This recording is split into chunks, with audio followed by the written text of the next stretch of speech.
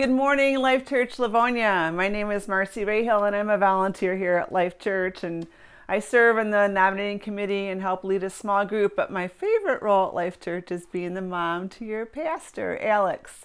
And so it's fun for me to be able to share God's Word with you on Mother's Day. So it sounds like there's some fun stories that you may have shared in our connecting question about what is something, a favorite piece of clothing that you don't have anymore that you love to wear. Well, you will see my favorite piece of clothing when I was a 15-year-old teenager. This is a picture with my dad at Bear Lake Bible Camp in 1976. And I was born in the 60s, early 60s, so the 60s and 70s hippie trends were like pretty influential for me. So everybody wore cutoff jeans. They had to be cutoff jeans. I had a million pairs of them, and they had to be rolled up just so, right? Do you remember that? Those of you who are old like me. And I loved this tank top that kind of tied in the shoulders. It was a little bit like, is that okay to wear at camp? Well, it was okay to wear at camp for me because I was a director's kid, so I got away with some things. But the best part of the outfit that I love most, you can't even see in this picture, and that is I had this plastic belt that was clear with a silver glitter stripe in it, and it just had a little bit of bling, right? Not too much, just a little bling. And they had these clogs. They had, the big wooden platforms, and they had this denim fabric over the top with an ecology symbol applique on top of that. And then added to that little political activism was this button that I wore hooked to my belt loop. It said WIN for Whip Inflation Now. And then my accessories included a silver POW bracelet for someone who was missing in action in the Vietnam War with his name on it. So, I was clearly kind of going for this teenage activist look, this kind of image thing. So I'm eager to hear more of what your answers are to that question. But today we're going to talk about identity, about finding our true self. And I chose this topic for Mother's Day because I think that the role of being a mom often gets confused with our identity and mixed up with that. Let me take a minute to back up and say that I realize today is a difficult day for probably many of us. Maybe today is a day that's difficult because you have a longing to be a mom and that's an unfulfilled desire in your life.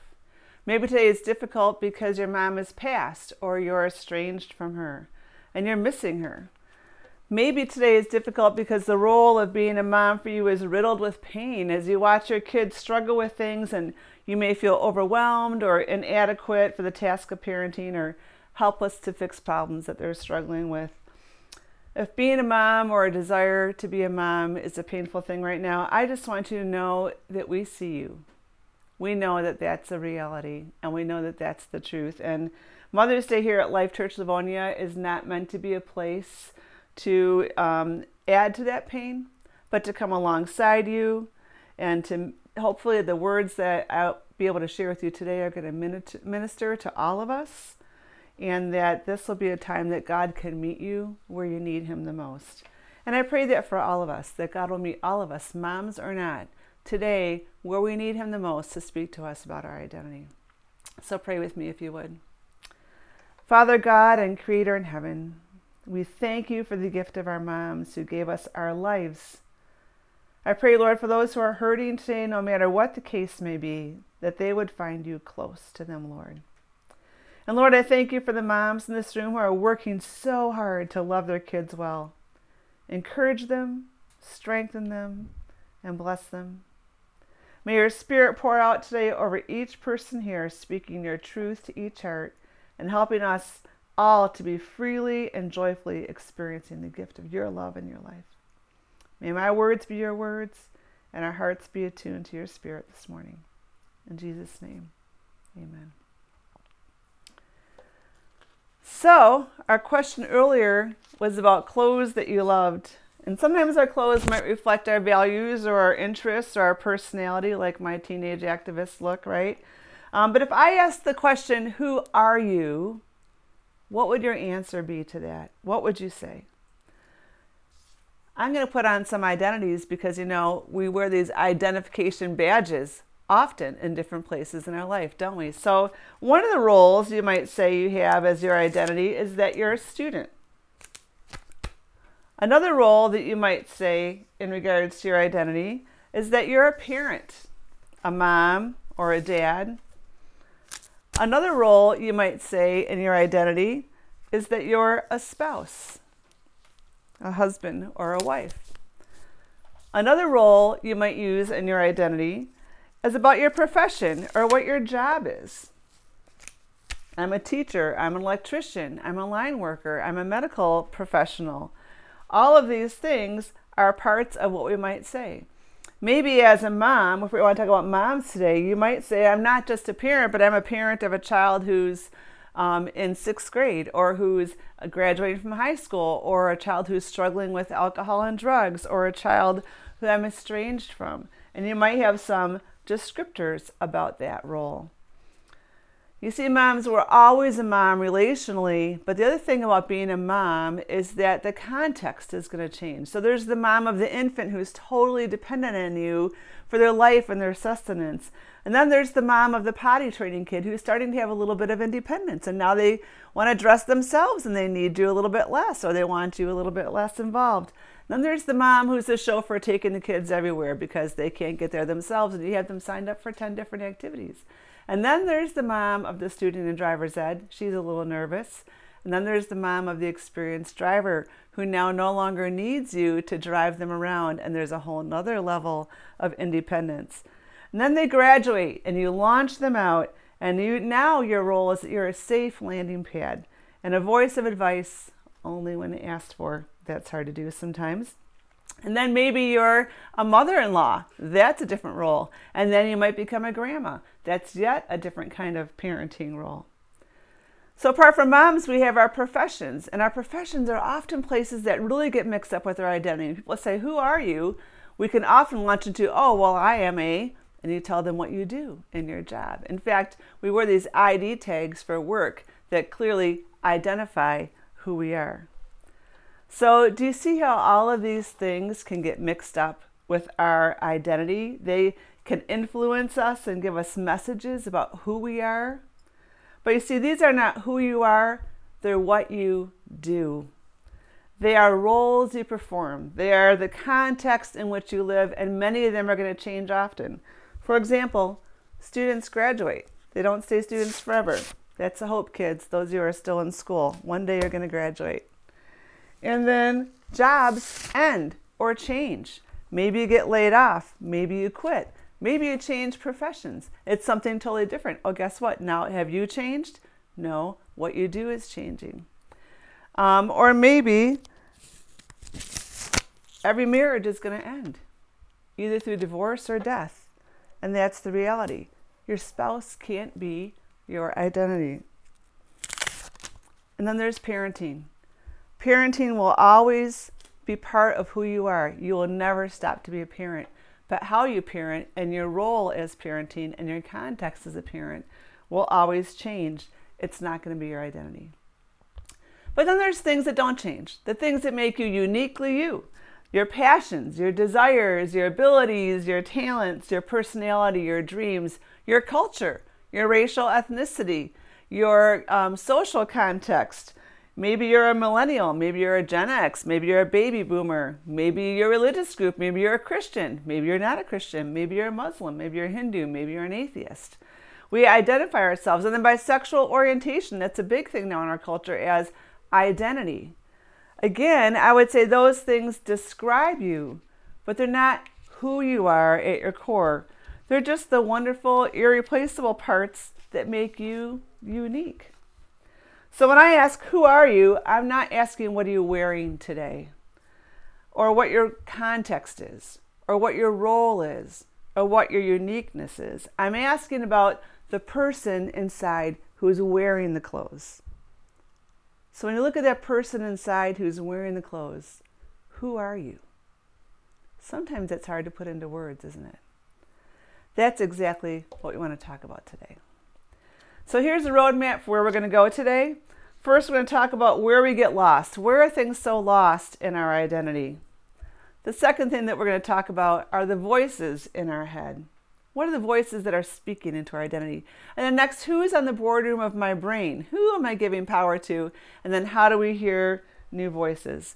So let's start where all scripture begins, and that's at the very beginning in Genesis.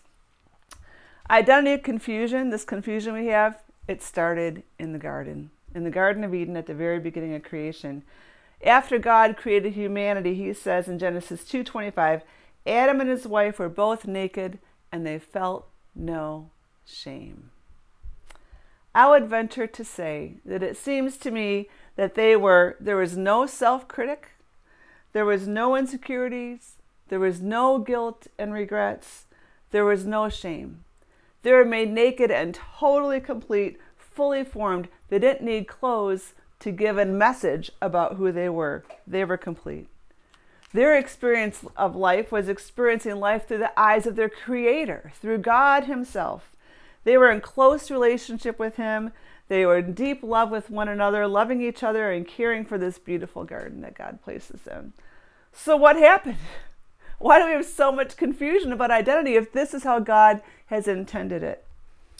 Well, for Adam and Eve, what happened was their desire for more, or their lack of full trusting and obedience to God that interfered with their love for their Creator. And they opened up this whole new world of shame. And we see that in Genesis 3. It says, Now the serpent was more crafty than any of the wild animals the Lord God had made. He said to the woman, Did God really say you must not eat from any tree in the garden?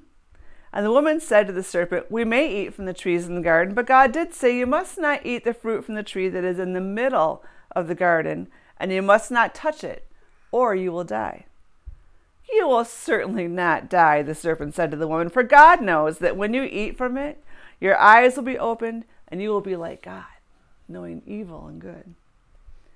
When the woman saw that the fruit of the tree was good for food and pleasing to the eye, and also desirable for gaining wisdom, she took some and ate it.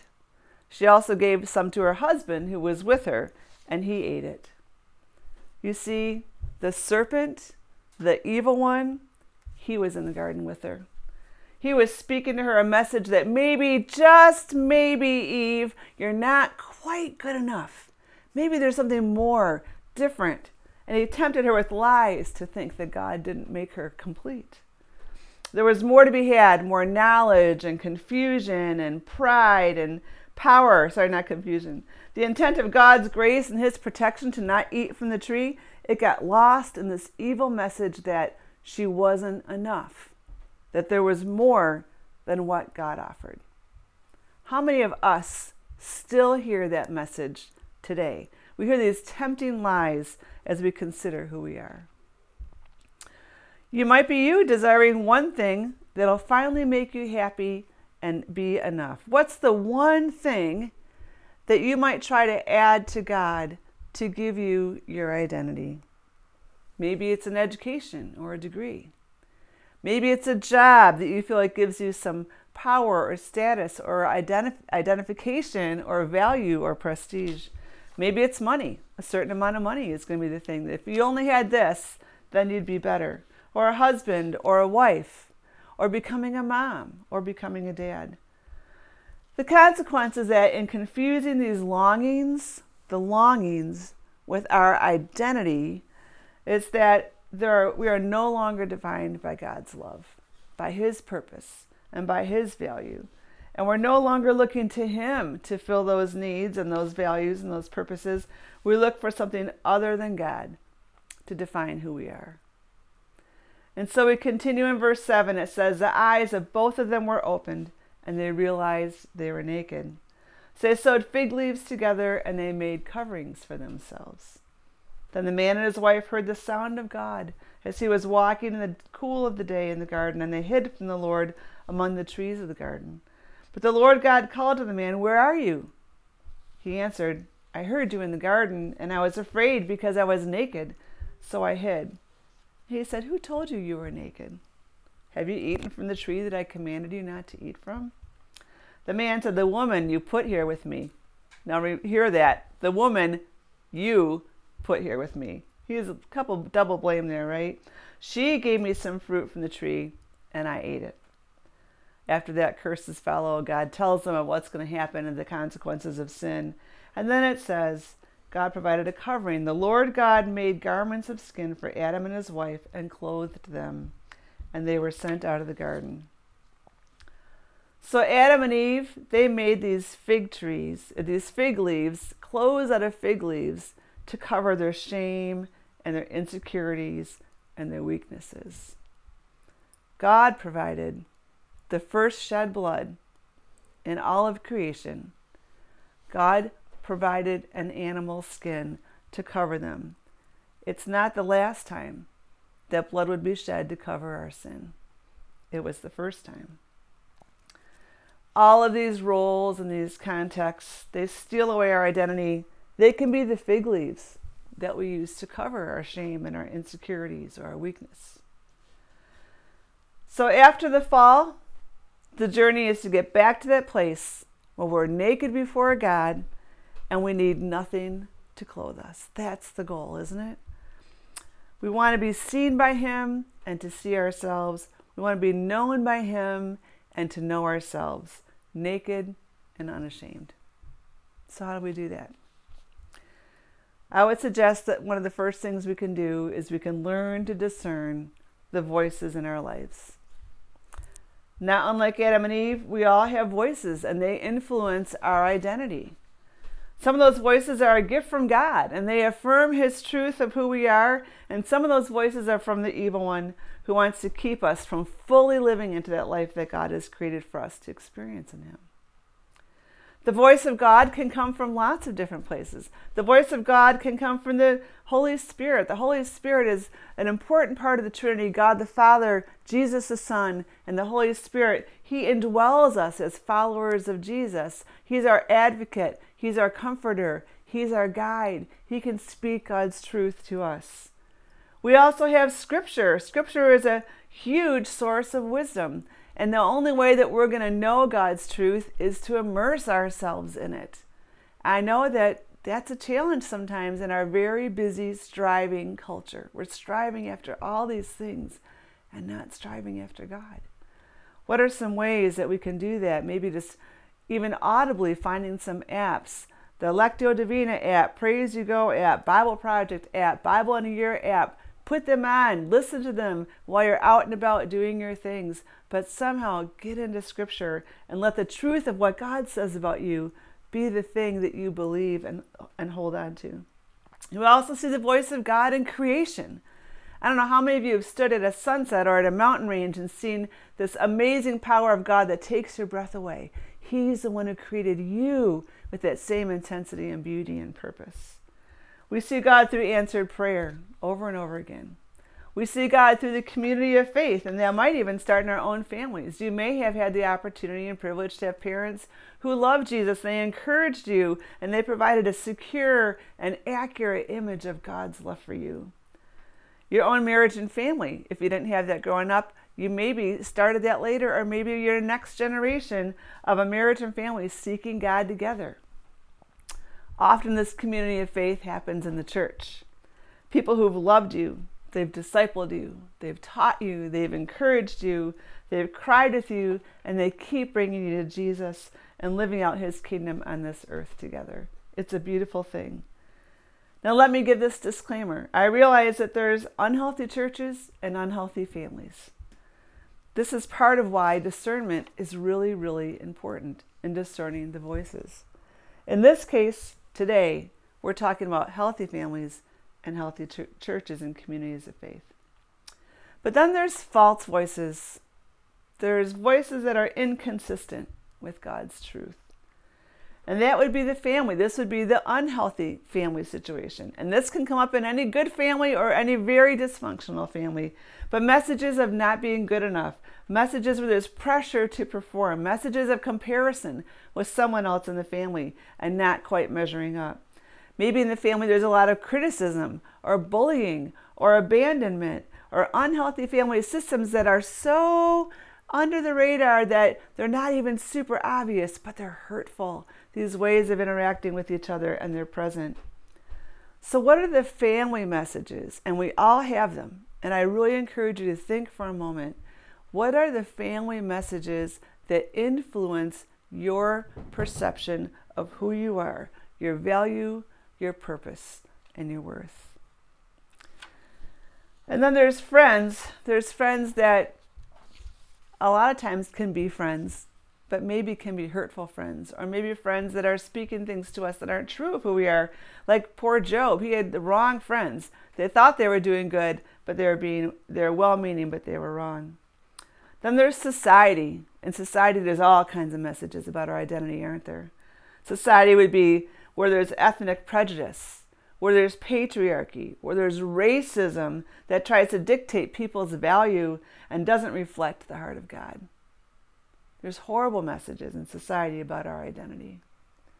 And there's this drive for political powers to mix patriotism with Christianity, and that often brings confusion about where does our loyalty really belong and where does my identity come from foundationally and primarily. There can be the workplace, or for those in school still, it would be the same kind of thing where there's this pressure for performance and your value is defined by your productivity or your grades. And then a very powerful voice is our own voice, our self voice about our past failures and about our pains. We feel unredeemable. We have a lot of guilt and regret and grief. God could never love me after all the things that I've done. Moms, I want to ask you, are we letting our failures define who we are? I can remember countless moments of trying to corral my 4 kids to get into the car to go somewhere. And this is when my kids were young during 2 significant periods of my life when we were in full-time ministry at a Bible camp. And the other was when my husband was pastoring at Life Church and when I was co-planting that with him. And we had all these neighbors now in a new neighborhood. So here I am corralling my kids into the car. Come on, get in the car. And I'm raising my voice. I'm getting impatient. Quit poking your brother and quit bothering your sister. Buckle your seatbelts.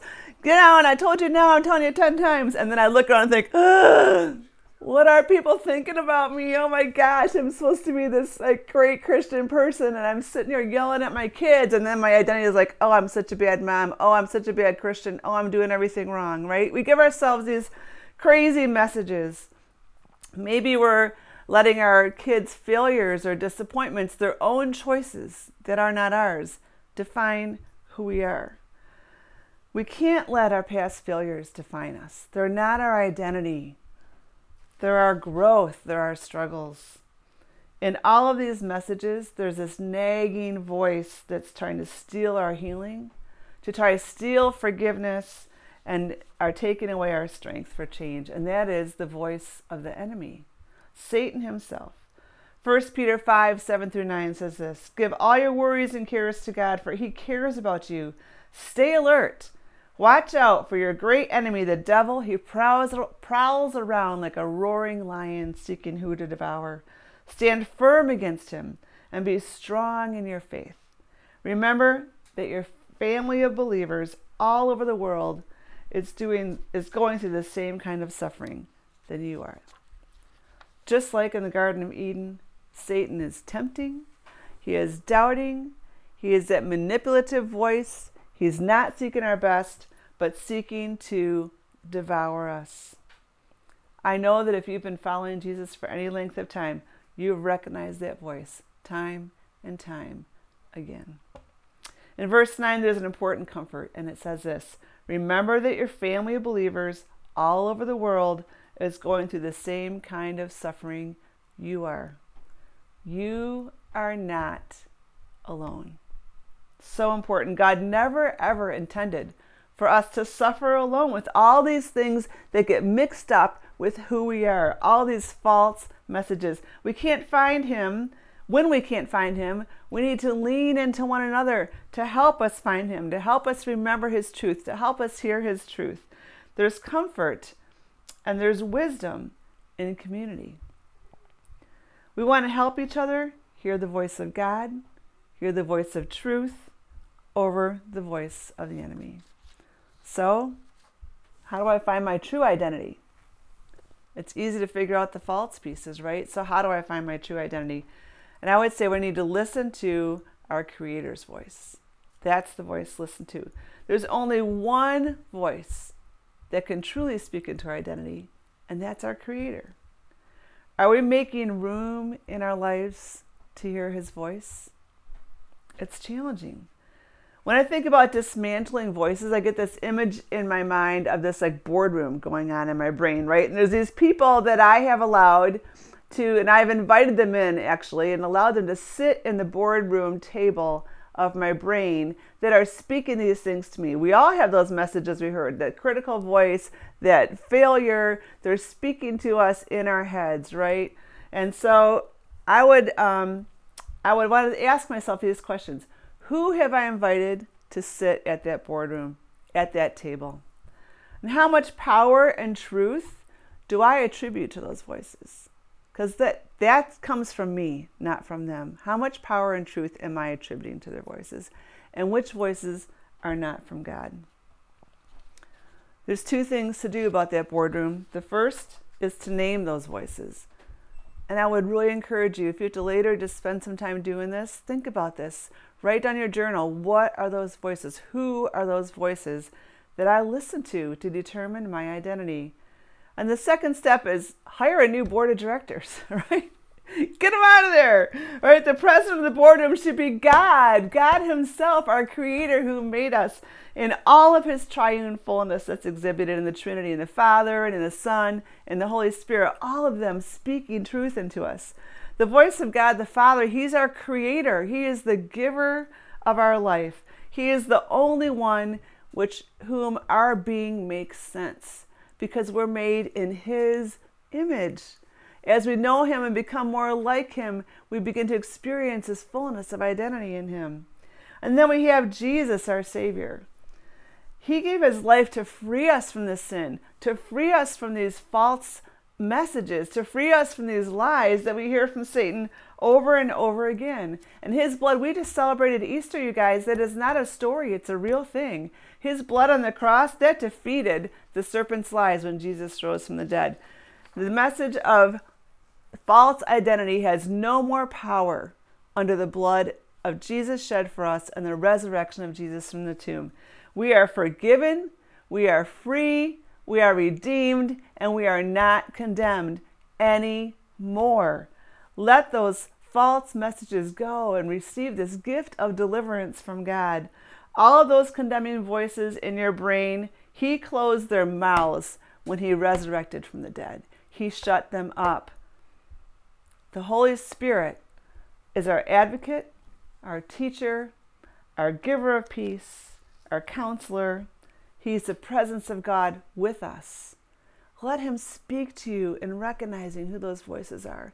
And let him speak to you the truth of the power of Jesus in changing those things. This triune God was present in forming you from the very beginning. He is the best voice ever. We had an identity, before we even had consciousness. Psalm 139 says, "For you created me in my inmost being. You knit me together in my mother's womb. I praise you because I'm fearfully and wonderfully made. Your works are wonderful." I know that full well.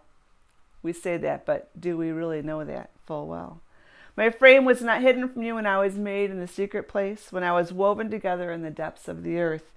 Your eyes saw my unformed body, and all those days ordained for me were written in your book before one of them came to be. How precious to me are your thoughts, God. How vast is the sum of them. Did you hear that? From the moment of your inception, God was present and rejoicing over you. Before we had an opinion, before we made a decision, before we exhibited good or bad behavior, before we had an identity that we messed up with false messages, we had an identity that was made by God. Culture tells us that identity is self-revealed. It's who I tell you that I am. Scripture tells us that we had an identity before we had consciousness. So who does God say that you are? Who is that identity? Well, we could do a whole sermon series just on this one question, but let me give you a short list. God says that you are beloved. He says you're chosen. He says you're beautiful. He says you're spotless. He says you're his daughter or his son. He says you are his friend. He says he delights in you, in me. God wants us to hear his voice above every other voice. He wants to see ourselves through his lens, through his perspective, and not our broken, distorted view. So how do we see and hear God's voice? Let me share with you a story of healing that I recently experienced with my own identity just a couple years ago. I had the privilege to grow up in a Christian home where my parents both really modeled and offered the love of Jesus as a cornerstone for our faith. And I had 4 older siblings. Yes, I'm the baby. And we all love one another a lot. But I went through a really dark experience of depression around my identity that developed from interactions with 2 of my siblings who loved me, but felt the need to constantly correct my theology, and they were outwardly and intensively critical. There was years of correction from one more than the other, but still both, and criticism and comments that ate away and ate away and ate away at me. The truth is that they have their own church wounding. They have their own hurt, and they're displacing that onto me. Their accusations and pains were not true of me or my life or my ministry, but since I'm evangelical, which is where their wounding came from, I became a target of their anger and their pain toward the evangelical church. It was clear to me that their voices and opinions held far too much weight in my own value, in my own sense of worth, and in my own, as I tried to navigate wrestling through these painful interactions. The power that I gave their voices, not that they asked for, but the power that I gave to their voices was crushing me. And I knew that I had to get on a journey of self-awareness and healing and changing my response to the messages that I was experiencing. I know God's truth about who I am, and yet I was so crushed by these voices. To hear God's voice, I needed many things.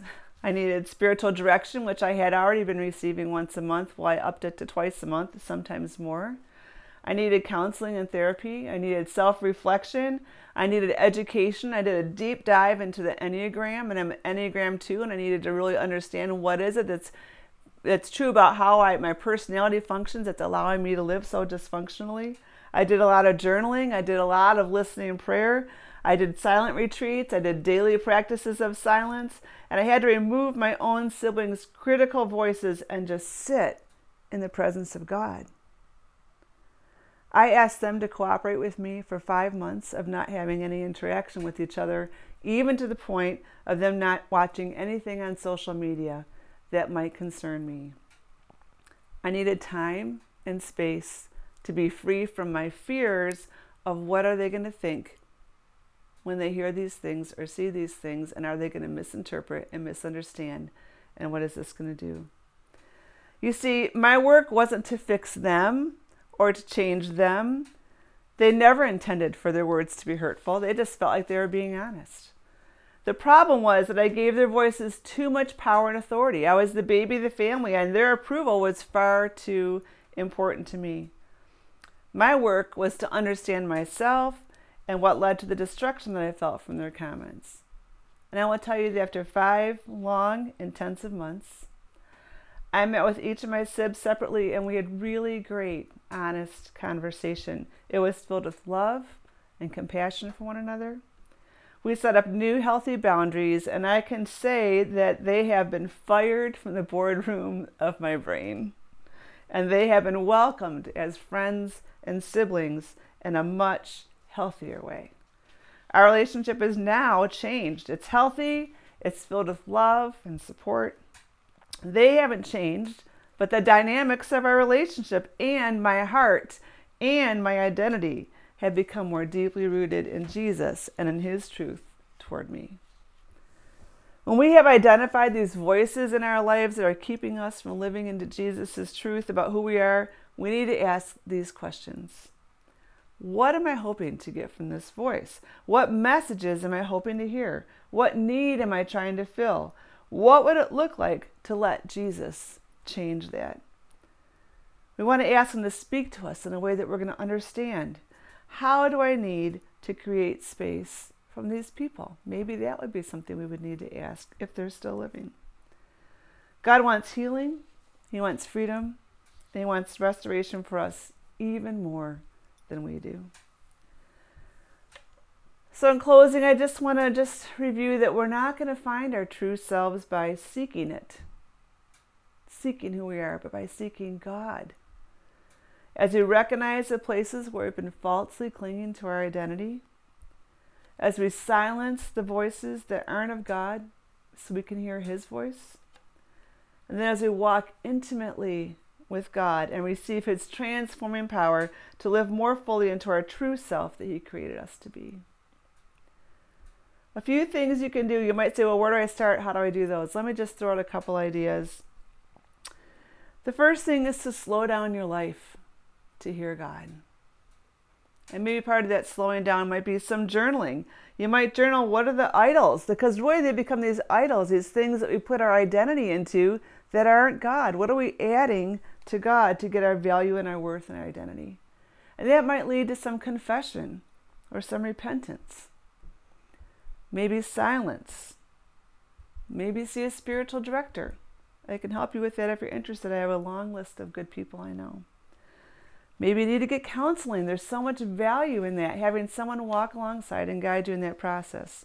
You know, whether you're young or you're well into your life or you don't know Jesus or you followed Him for a long time, God wants to speak something to you about how He sees you. Because when we encounter God, everything changes. Even if we followed Him for years, He will continue to reveal Himself to you as you continue to seek Him, to know Him, and to know yourself. His calling on our life never stops, and He's always drawing us in closer. Moms, let me just end by saying that being a mom, it's really hard work. It's the hardest, most wonderful thing you'll ever do in your life. But I also want you to hear that being a mom is not all of who you are. It's a role you have. It's important, it's beautiful, it's honored, it's special. But I want you to know that the greatest gift that you can bring to motherhood is who you are in Christ. Loved by Him, seen by Him, forgiven by Him, redeemed by Him, intimately companioning with Him as He walks with you through this task of parenting.